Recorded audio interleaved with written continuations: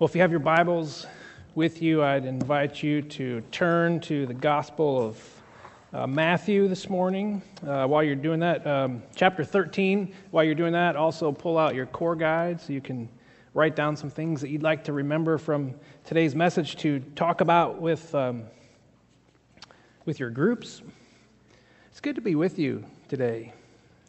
As we launch this new series, I wanted to start right off the bat with a confession, if that's okay. I may have a little problem with an addiction. No, it's not coffee. That's a given. I know that, and I haven't found a 12-step program for that one yet. I'm a photography buff. I love taking pictures. You like that? You like taking pictures? Most pictures of me these days, if I actually make it into the picture, I'm usually holding a camera or taking a picture of something else. That's the way that our family remembers what I look like when we go places, is I'm the guy snapping all of the photographs. I'll take a picture of anything. It doesn't matter if it's small or big, or, I love taking landscape shots. And I have to be honest, digital photography has only made the addiction worse. Because why take one picture when you can take 100? You just rattle them off, and then you go scroll back through them, and you find the best ones. Although if you're like me and you suffer from the photography addiction, all of those hundreds of pictures, they clutter up your hard drive because you just can't part with those photos, and it's really hard to press delete. I'll never get that image back again. I'm sure I'm probably the only one like that in the room. You remember just in my lifetime, camera has gone through kind of an evolutionary process. I remember grandparents who had the Polaroid cameras. Do you remember those? That for you young folk here, a Polaroid camera, it actually, you take the picture and it prints out the photo on this little black and white thing, and then 30 seconds, a minute later or so, your image just magically appears on the photo. It's called a Polaroid. And I remember messing some of those up because I wanted to make it go faster, so I would shake it a little bit. You're not supposed to shake it. You're just supposed to sit there on the counter and let it develop before your eyes.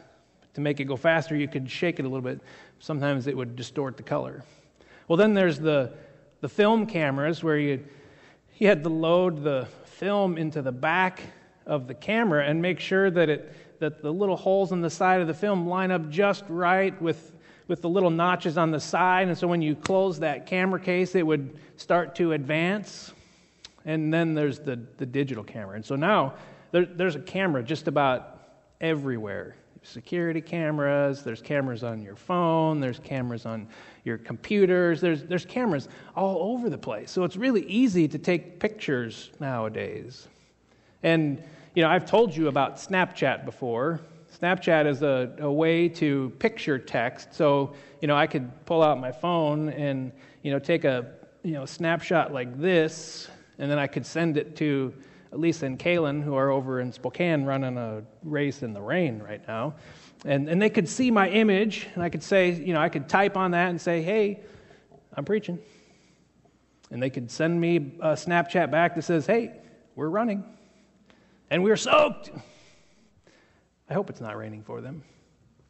But there's websites now, like Instagram, and there's, programs on your computer to sort all of these digital images. We are just inundated with photographs.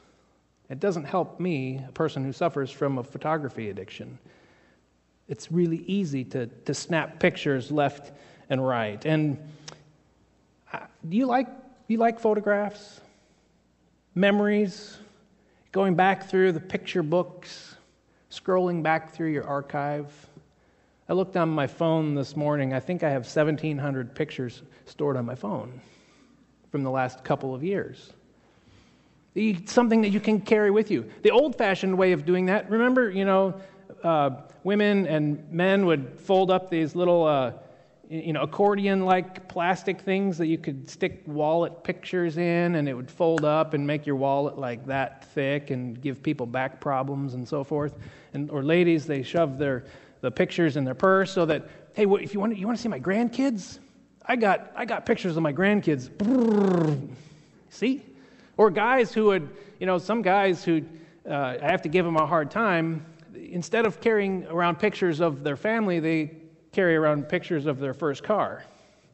Now we know what they love, right?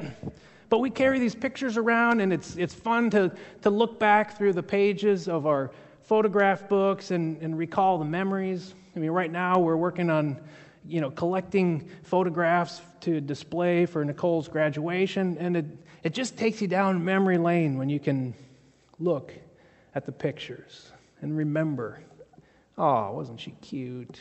Oh, look at that one. I looked like that? Are you kidding me? There's a couple pictures of me. My glasses are like this big. Like those bug eye ones from the 80s. It was the style then. I actually found the glasses the other day. Put them on.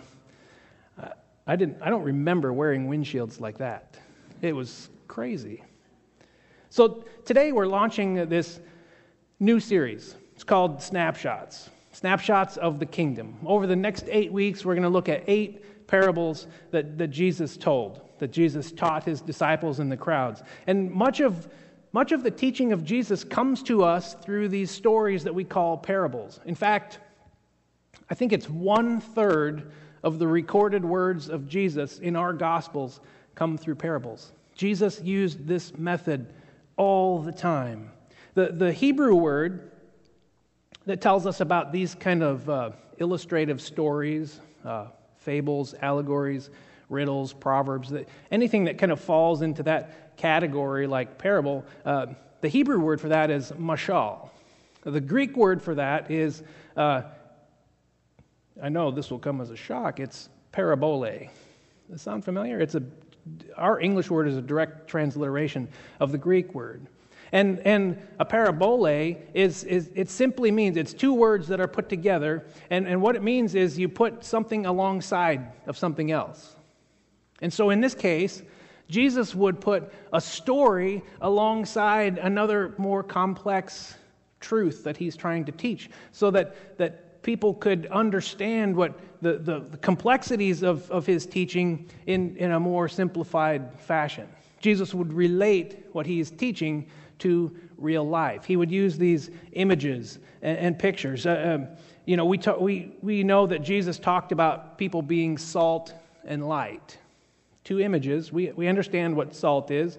We understand what light is.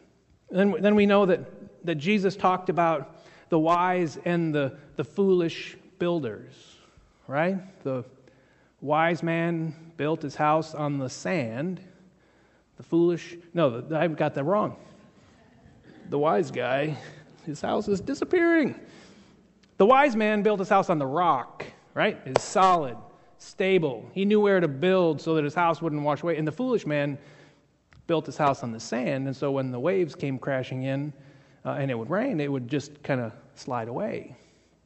These word pictures, these images that Jesus used, he would set them alongside these spiritual realities, these truths that he was trying to teach, and people would understand the metaphor and help them think on their own. These are stories that help us view the world differently. These are stories that are used to help us get a glimpse and a picture of God. It's a way for Jesus to reach our hearts through our imaginations. We can imagine these pictures, and we can see ourselves in this image and in this story, and it gets us thinking about these other things. Where do I fit into this story?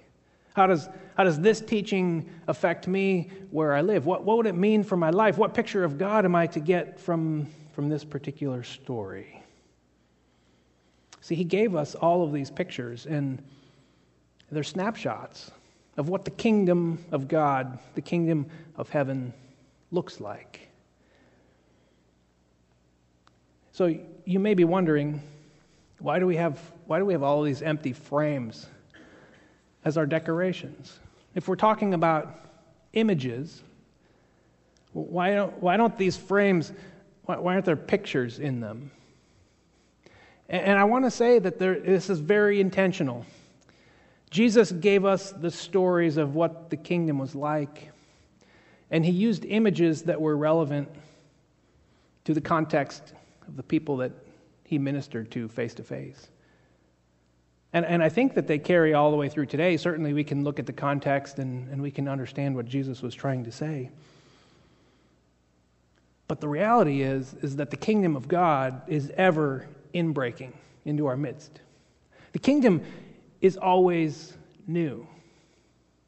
Once we go out and serve somebody, we can take a picture of that and we can remember that time when we painted the house for somebody, or trimmed their yard, or helped them out with a little gas money, or bought a sack of groceries. But the kingdom doesn't end there, does it? Sometimes we Christian folk carry around snapshots of kingdom activity that are decades old. You remember that time that we went down to the altar back in 1983? You remember that time I went on that work and witness trip, back in 1992? Or when I shared my story with somebody who was struggling at work 6 months ago? That's fantastic. Amen. I'll clap for that. And it's good to talk about that and remember that and think about how experiences like that change our lives, help transform us. How those things brought us closer to God and brought God closer to people. That's fantastic. But you know what? It's in the rearview mirror now. The kingdom is ever inbreaking. Jesus continues to come to us. And so the frames are empty because, you know what? The pictures haven't been taken yet. And as we look at these 8 parables, what I want to do is challenge you to think about, what in my life could I take a snapshot right now that would fill one of these frames for a moment in time? See, God continues to work among us, to call us to Him. And it's our responsibility to respond. See, our passage today in Matthew 13, it begins the third major teaching block in the Gospel of Matthew. And leading up to today's text in chapter 11, Matthew tells us that doubts started to creep in amongst the people. That there was a little bit of apathy that set in. Jesus had, he had launched his ministry and he taught for a long time in the synagogues and in the public places, and people would respond to his message and they would gather around him and experience and witness the healings. But John the Baptist, forerunner of Jesus, sent some of his disciples to say, are you the one that we're looking for? Are you the one who is to come? Are you the Messiah? Because what you're doing isn't what we're expecting. Doubt, apathy started to creep in there in chapter 11. And then you flip over to chapter 12, you start to see that there's friction that's beginning between Jesus and the Pharisees, between Jesus and the religious leaders. They're looking in at his ministry and like, you're not following our rules. You're not doing it how you're supposed to do it. So as we get to today's text, one thing you'll notice is that Jesus isn't teaching in the synagogue anymore. Jesus has now moved his ministry outside the walls of the church structure of the day, and now he finds a place down on the beach, and we'll read here in just a second that the crowds gathered around Jesus so much that he couldn't teach them. In just physically speaking, people couldn't. There were so many people around him that they couldn't hear what he had to say. So Jesus used the geography of the time to his advantage. He got in a boat, sat down in a boat, and they pushed out from shore. And the way that the landscape right down there at the shore on the Sea of Galilee near Capernaum is, there's lots of these little inlets that make this natural amphitheater all around. So there's like the beach and then a kind of a cliff that goes up. And so as Jesus sat in the boat and they pushed out, if you've ever spent any time at a lake in the evening when things start to quiet down, you can hear voices from across the lake because they just carry so well over water. Well, Jesus used this to his advantage. And so he could be in the boat and there could be hundreds of people gathered on shore and he could just talk in a fairly normal, everyday voice, and his voice would carry to them and he could teach them. But Jesus, he's not teaching in the synagogue anymore because it's already started. They're beginning to close him out. It's like Jesus was kicked out of church.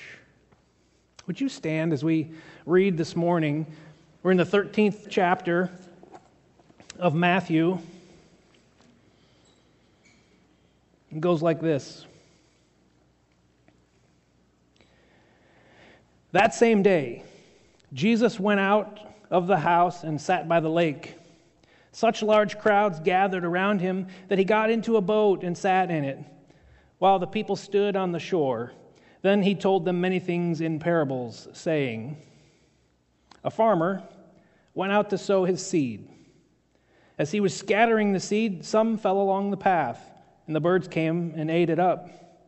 Some fell on rocky places, where it did not have much soil. It sprang up quickly because the soil was shallow. But when the sun came up, the plants were scorched, and they withered because they had no root. Other seed fell among thorns, which grew up and choked the plants. Still other seed fell on good soil, where it produced a crop, 100, 60, or 30 times what was sown. Whoever has ears, let them hear. I want you to pause for a second. We have a significant change in our text between verse 9 and verse 10. What we just read is Jesus' sermon. At the end of that, there's a period, and it's kind of like Jesus said, amen, blessings on you, have a nice day, church is dismissed. You won't be so lucky. We're going to continue on. But Jesus now, his sermon is done. He's done teaching the people. His sermon from the boat, done. Then the disciples came to him. Shift in scenery here. And they asked him, why do you speak to the people in parables? Jesus replied, because the knowledge of the secrets of the kingdom of heaven has been given to you, but not to them. Whoever has will be given more, and they will have an abundance. Whoever does not have, even what they have will be taken from them. This is why I speak to them in parables. Though seeing, they do not see. Though hearing, they do not hear or understand. In them is fulfilled the prophecy of Isaiah. You will be ever hearing, but never understanding. You will be ever seeing, but never perceiving. For this people's heart has become calloused. They hardly hear with their ears, and they have closed their eyes. Otherwise, they might see with their eyes, hear with their ears, understand with their hearts, and turn, and I would heal them. But blessed are your eyes because they see, and your ears because they hear. For truly I tell you, many prophets and righteous people longed to see what you see, but did not see it, and to hear what you hear, but did not hear it. Listen to what the parable of the sower means. When anyone hears the message about the kingdom and does not understand it, the evil one comes and snatches away what was sown in their heart. This is the seed sown along the path. The seed falling on rocky ground refers to someone who hears the word and at once receives it with joy, but since they have no root, they last only a short time. When trouble or persecution comes because of the word, they quickly fall away. The seed falling among the thorns refers to someone who hears the word, but the worries of this life and the deceitfulness of wealth choke the word, making it unfruitful. But the seed falling on good soil refers to someone who hears the word and understands it. This is the one who produces a crop, yielding 100, 60, or 30 times what was sown. It's the word of the Lord. Thanks be to God. You can be seated. Now, I recognize that we do not live in an agrarian culture like Jesus' day. Certainly there's farming all over the place, but our farming is a little more scientific these days. And so the imagery that Jesus uses of this guy planting seed, it just doesn't strike us as something that we would see every day. And so I was thinking this week, what would a modern day version of a story like this sound like? And so I imagined that there was this company that came into existence. And this company had produced a product that would change your life. Life-changing. You ever heard of a product like that? Yes. They're all over the place, right? Little pop-up ads here and there telling you that you could win $1 million, or you could, lose a bunch of weight without changing your diet plan or your eating habits or your exercise. This company had produced a life-changing product. And their marketing strategy was completely through Facebook. So they wanted to get the word out on this new product so that everybody could get one of these things. They went to Facebook. They sent out this broadcast message. Some people missed the message completely because they just refused to get a Facebook page. And they don't know that there's a message that's out there about a product that could change their life because they just refuse to participate in the system.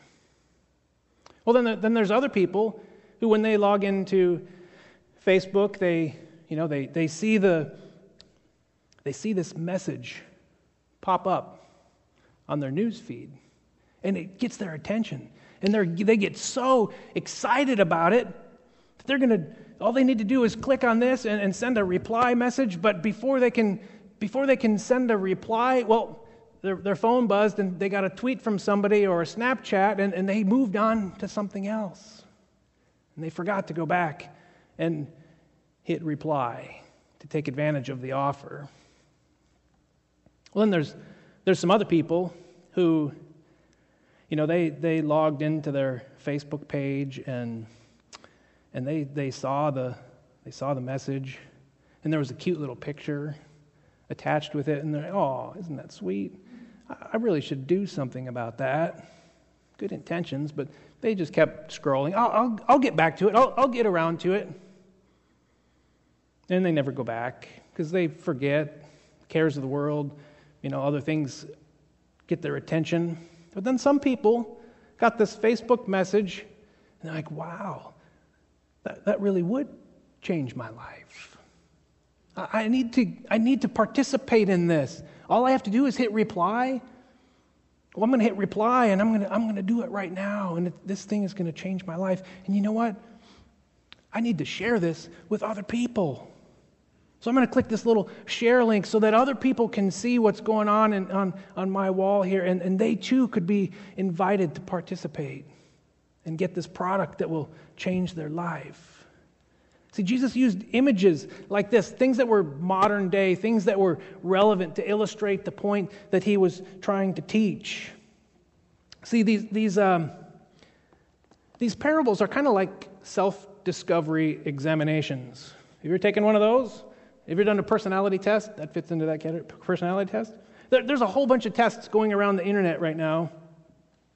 Tests that you can answer like 10 questions, and it'll tell you what Disney character you're most like, or what kind of flower you're most like, or where should you actually live, what city should you live in. Those self-examination kinds of tests that you can learn something about yourself. These parables sometimes act in this function. Jesus tells the story, and you can kind of evaluate, where do I fit into this particular story? And in this case, Jesus talks about 4 different kinds of soil. But before we talk about the 4 different kinds of soil, I want to address the middle section of our text, verses 10 through 17, I think. It's kind of a mysterious section. We don't know quite what we should do with these words of Jesus. The part where Jesus says, some will hear, some won't hear. The message is for some, but not for others. You know that section that we read? That section, those verses bother a lot of people. In fact, the lectionary of the church leaves out those verses. When the lectionary puts in this parable, it says do verses 1 through 9 and 18 through 23. Let's cut out that chunk of that section, because that just sounds a little weird. We don't want Jesus to sound like his message is only for some and not for others intentionally. In fact, many scholars, they say, to answer the questions, they say, well, we don't think those are actually authentic words of Jesus. We think those are words that maybe the gospel writers put in to try and explain things to their congregations when they wrote the text. But I believe this is the Word of God, and these verses are in our Bible, and so we might as well talk about them, right? It seems like Jesus was trying to be confusing when I first read this.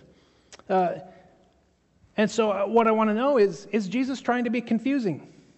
Is this an accurate interpretation and understanding of this particular passage?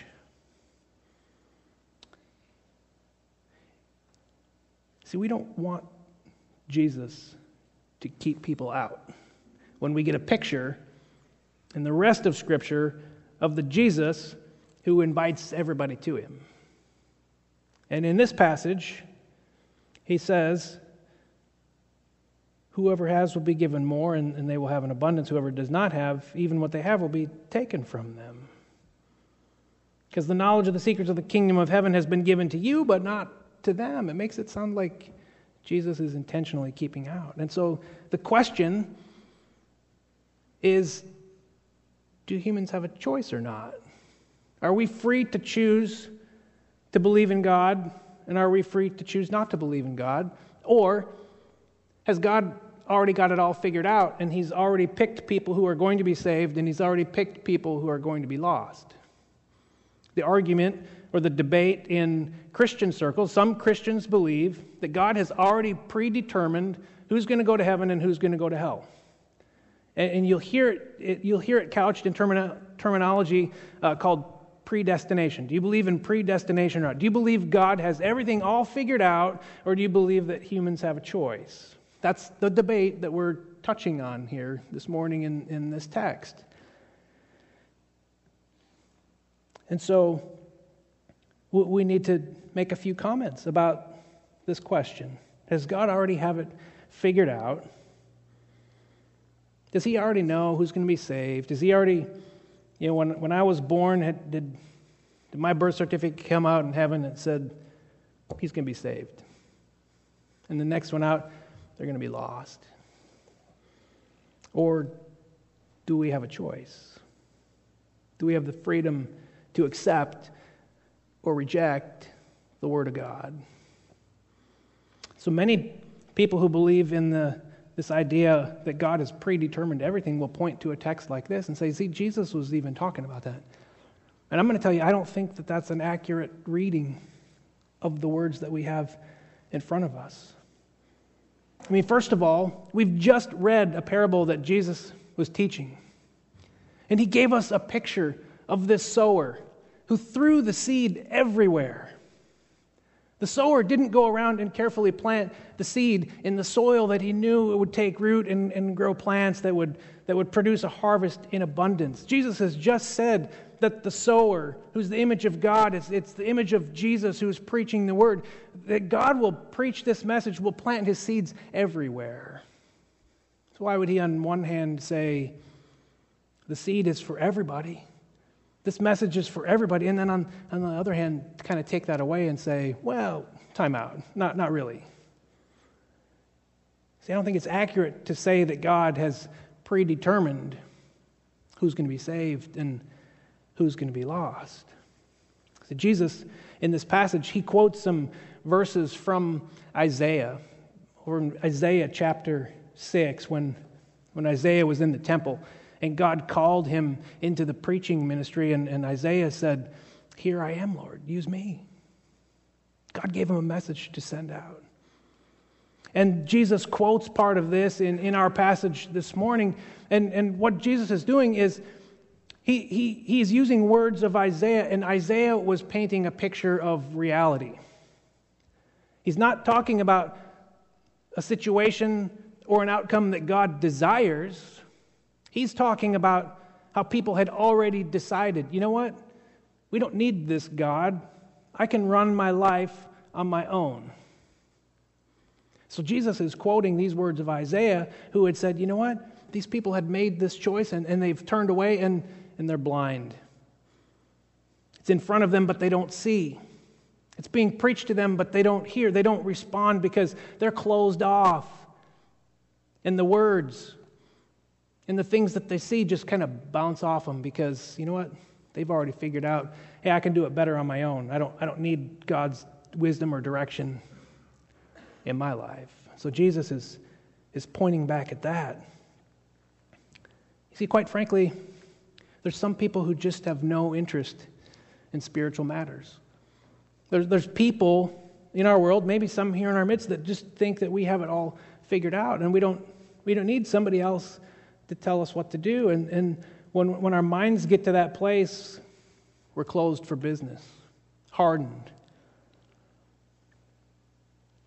See, Jesus is saying these kinds of people, they're not going to understand because they don't want to hear. They're not going to perceive the message because they're closed off to spiritual matters. But there's grace and there's hope in this picture of the sower. Because Jesus said the seed was planted everywhere. I think there's hope in the heart of God that we will respond. That the seeds that are sown will take root somehow, in some way, in some shape, in some form, and plants will grow up that will bear fruit for the kingdom. Have you ever driven by a parking lot? Completely asphalt, but you know that in any concrete or asphalt parking lot, there's cracks every so often. I mean, you look at, as you're going out to our back lot after church, see if there's plants that are growing up in the crack. See, even in the hardest, most compact, dense surface, God scatters that seed in hopes that just maybe it'll land on one of those cracks. And the roots will go down. And that soil will start to be loosened. God can do that work. God holds out hope for that.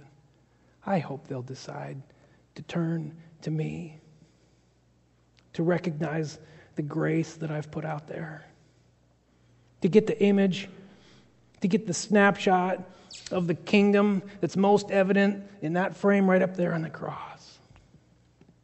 That's what God wants. Jesus isn't saying, well, God's already predetermined everything, and we're just here to be robots and fulfill some, cosmic divine plot.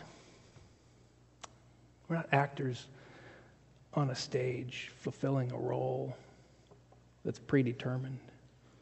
We have that freedom to choose. God's given us the capacity to choose Him or to reject Him. We have the freedom to love. We have the freedom to hate. C.S. Lewis, he talks about this. He said, there's only two kinds of people in the end. He says, in the end, there will be those who say to God, "Thy will be done." And there are also those to whom God will say, "Thy will be done." Friends, we have a choice. We have a choice. And Jesus puts the choice in front of us in this parable story. We call it the parable of the sower. I would suggest that it's more of a parable about hearers, how you hear, how you receive. It's a parable about receptivity. It's really a parable about parables. When Jesus teaches the people, he's telling them, I know that there's multiple ways to hear. I recognize that when I speak the words, they'll land on different people. They'll land on different situations. Everybody will hear slightly different. And he identifies 4 ways. Well, what is he sowing? He's sowing seeds. And so we need to take a moment and just talk about the seed. What is that seed? Because we know that the sower was a picture of a generous God who will fling that seed anywhere. He doesn't carefully plant it. He just offers it out. Well, what is that seed? Well, it's the message of the good news of the kingdom of heaven. Well, that's good. What does that mean? It's a message that will change your life. The seed has the power to get inside you and transform you. Well, that's all well and good. What is it? What is the message? See, it's a message that said there is a God who created everything. There is a God that's out there who created humans in His image. It's an image. It's a message of a God who has a plan and a path for us to follow that will lead us to Him. It's a message that tells us that God loves us so much that He decided to reconcile the relationship between Him and us, that He would come and live among us in the person of Jesus Christ, that He would choose to come and leave heaven and come and walk with us. Jesus came to show us the way. He came to show us the truth. He came to show us the life. This is the message that's wrapped up in the seed. But we, humans, we chose to reject Him. We ended up crucifying Him and killing Him. He suffered and He died to take the punishment for our sins. He died that we might be redeemed. That's how far God will go to be in relationship with us. He would die for you. But Jesus, dead, buried, God vindicated Him and raised Him to new life. And you have the opportunity to participate in this new life. Jesus conquered death. Amen? See, the message tells us that evil and suffering and death and hate will not have the final word. God's love will have the final word. That's the message that's in the seed that's being scattered. Jesus understood there'd be mixed reception to that. So some of the seed, it fell on the hard path, right? And the birds came and took it away. It's in verse 4, and the interpretation of it is over in verse 19. Some of the seed fell on the road, and the fields in Palestine weren't really like our fields. They were much smaller plots, and they would come up against each other. And somehow they identified whose was whose, and the places in between the fields would be where the people walk. Little paths, little roads. And so over time, that dirt between the fields would get compacted because people would just traffic it, pack it down, compact it. So the image you could have is, if you've ever lived any place where there's heavy clay, nothing can penetrate that. It's hard to dig, but when you drop something on it, it just stays right there on the surface. Nothing grows in it. It's hard to plant. There's these paths between the fields, and some of the seed fell on these walking paths and could not penetrate the soil. And birds came along and ate up the seed. And of course, the image here is that that this ground represents the people who have closed their mind to God. They're stubborn. They're calloused. It could be a refusal to repent of known sin in their life. When humans, when you, when I are confronted with a truth that suggests a pattern of behavior in our lives is sinful and harmful to us, we can either respond and repent and turn around and go the other direction, or we start to become hardened and calloused because we think we know better. And so, blatant sin, known sin in your life can cause a barrier between you and God. It can start to close you off, and the longer that you leave that sin unaddressed, it's like the dirt between the fields. As people walk over it back and forth to water their crops, to till their soil, to harvest their plants, to take the weeds out, the more they traffic that trail, the harder that soil becomes. If you let sin go unchecked and unchallenged, and you don't get rid of it in your life, you're going to end up like the hard path, closed off, calloused, stubborn. See, sometimes our pride gets in the way. Some of us are the hard path. We're beaten down and we're closed off. And any preaching that happens, any words of Scripture just stay on the surface. So preaching is really for the birds. Second seed falls on a rocky place. Verse 5 and verse 20. Some fell on the rocky soil. And there's many limestone hills and a lot of the bedrock foundation near the Sea of Galilee is volcanic rock. But I think the image that Matthew is trying to use is the soil that would be on top of these like limestone shelves. And so the soil would end up being just really shallow, and then there would be like bedrock underneath. And so with shallow soil and a rock underneath and the sun beating down on it, the seeds would germinate really quickly because the soil would be warm.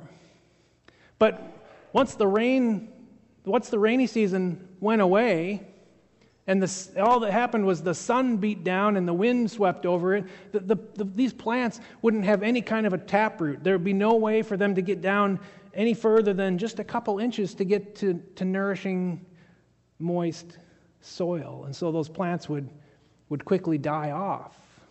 They would germinate really quickly and then just fade and wither away. And so people in this category that Jesus is talking about, they're bandwagon jumpers. You know, anything new that comes about, hey, I'm in for that. These people love revival services. They love the call to the altar. When there's something new that they perceive, I want to be part of that. I really feel the Holy Spirit's presence, and they're very emotional and respond to that emotional plea. And they respond, and then they leave, and they get back to reality. And it's like the sun beating down on them and the wind sweeping over them. The roots aren't that deep. And I got to tell you, friends, there's a lot of Christians who are responsible for promoting this kind of behavior. There's a lot of Christians who believe in an evangelistic style like a gospel bomb. You know what, I'm just going to drop a bunch of the 4 spiritual law tracts to a whole bunch of people, and we're going to have a great revival service, and we're going to get a whole lot of people to raise their hand and come forward and pray a simple little prayer, and then we're going to leave them there and not connect them to a body of Christ. That's a sin, I think. If we aren't connecting people who make a commitment so that their taproots can go down deep, we have a responsibility for that. We can't call for an emotional plea and then not connect people to something that will help grow and nurture those plants. I'm not knocking the 4 spiritual laws. I think it's a great tool. I've used them quite frequently. It tells our story well. But left alone, and only that, we're doing a disservice to some people who will respond emotionally but never have a connection. See, some of us are on the rocky ground. We hear and we fall in love instantly. I believe, we say. But the trouble enters our lives and the difficult decisions come up. Tough choices have to be made, and we just fall away because we haven't moved beyond the infancy. We haven't moved beyond the elementary teachings. We want it simple, and when it's difficult, we struggle and we wither and we die. Then there's seed that fell on the thorns. Verse 7 and verse 22. Some seed fell in the weeds. And there's nothing wrong with the soil at this point. The soil is good. But there's other things laced in the soil. You know that if you're taking care of your lawn, you can't just whack the dandelions off with the lawnmower. You got to get out there and you got to root them out. You can't just mow over the crabgrass and expect for it to disappear. You got to go and you got to dig down with a knife and you got to cut that thing out. You got to root the weed out. Otherwise, it'll come back even stronger. See, people in this category, they're distracted. There's other things going on in their life. Things of the world, money, wealth, power, schedules. I'm too busy to pray. I'm too busy to read. I'm too busy to go to worship every week because I got all these other things going on. And sometimes the world convinces us that church, nurturing our faith is of lower priority than these other pursuits. And so those things grow up and grow around us and choke us out. Some of us are in the weeds.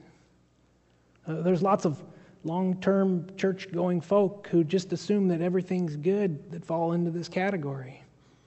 I'm saved, I know it. I know I'm good with God. So I'm going to go pursue all these other things because I'm taken care of. The weeds grow up around us and they choke us off because our focus gets distracted. Then there's the good soil. Plants that take root and they grow deep roots and strong plants and some of them produce harvests of 160 and 30 times. These are good, strong, healthy plants. A harvest, sharing, it's producing a harvest that we can sow the seeds, the gospel message to other people. That we produce fruit that can feed other people. We can bring other plants along and provide nutrients. That our fruit is beautiful. It glorifies God when we produce a harvest. See, the truth of the matter is, we're all of these kinds of soil at one point in our life. The question is, which kind of soil are you right now? Sometimes we're closed. Sometimes we wonder what God is up to. We begin to doubt. We're hardened because we don't know that God is there and we question Him. Sometimes we're emotional. We have these spiritual highs and we try to jump from one spiritual high to the next, and that time in between is just rough and we fall away. Then there's times where we're just distracted by getting through life. The concerns of the day, getting the kids to that, making sure we have enough to pay the electric bill, making sure there's food on the table and the lawn is mowed. There's just stuff that distracts our attention, takes us away. But then there's times of health and growth and nurture. Our plants are beautiful and strong and healthy, and the crop is abundant. And sometimes there's weeks where I find myself in all four different categories. Maybe it's a little spiritual ADD, I don't know, but there's just stuff that comes up. I know that. But what Jesus is saying is, where do you find yourself in the soil? And the good thing is, none of us are locked into any one kind of soil. God is out there. God is is working the soil. This is the good news, is that the seed of the kingdom of God is progressively working its way to the core of your being. That God is confidently coming to us and into us, layer by layer, breaking up the soil and removing a rock here and a rock there, rooting out the stubbornness and pride weeds. See, we don't have to be perfect, exceptional Christians. Amen? God is at work in our lives, loosening the soil so our plants can grow healthy and strong. Jesus leaves room for a maturing process, and that's called sanctification. See, holy is what we become when we let the kingdom of God be the reality in our life. People of God said, amen.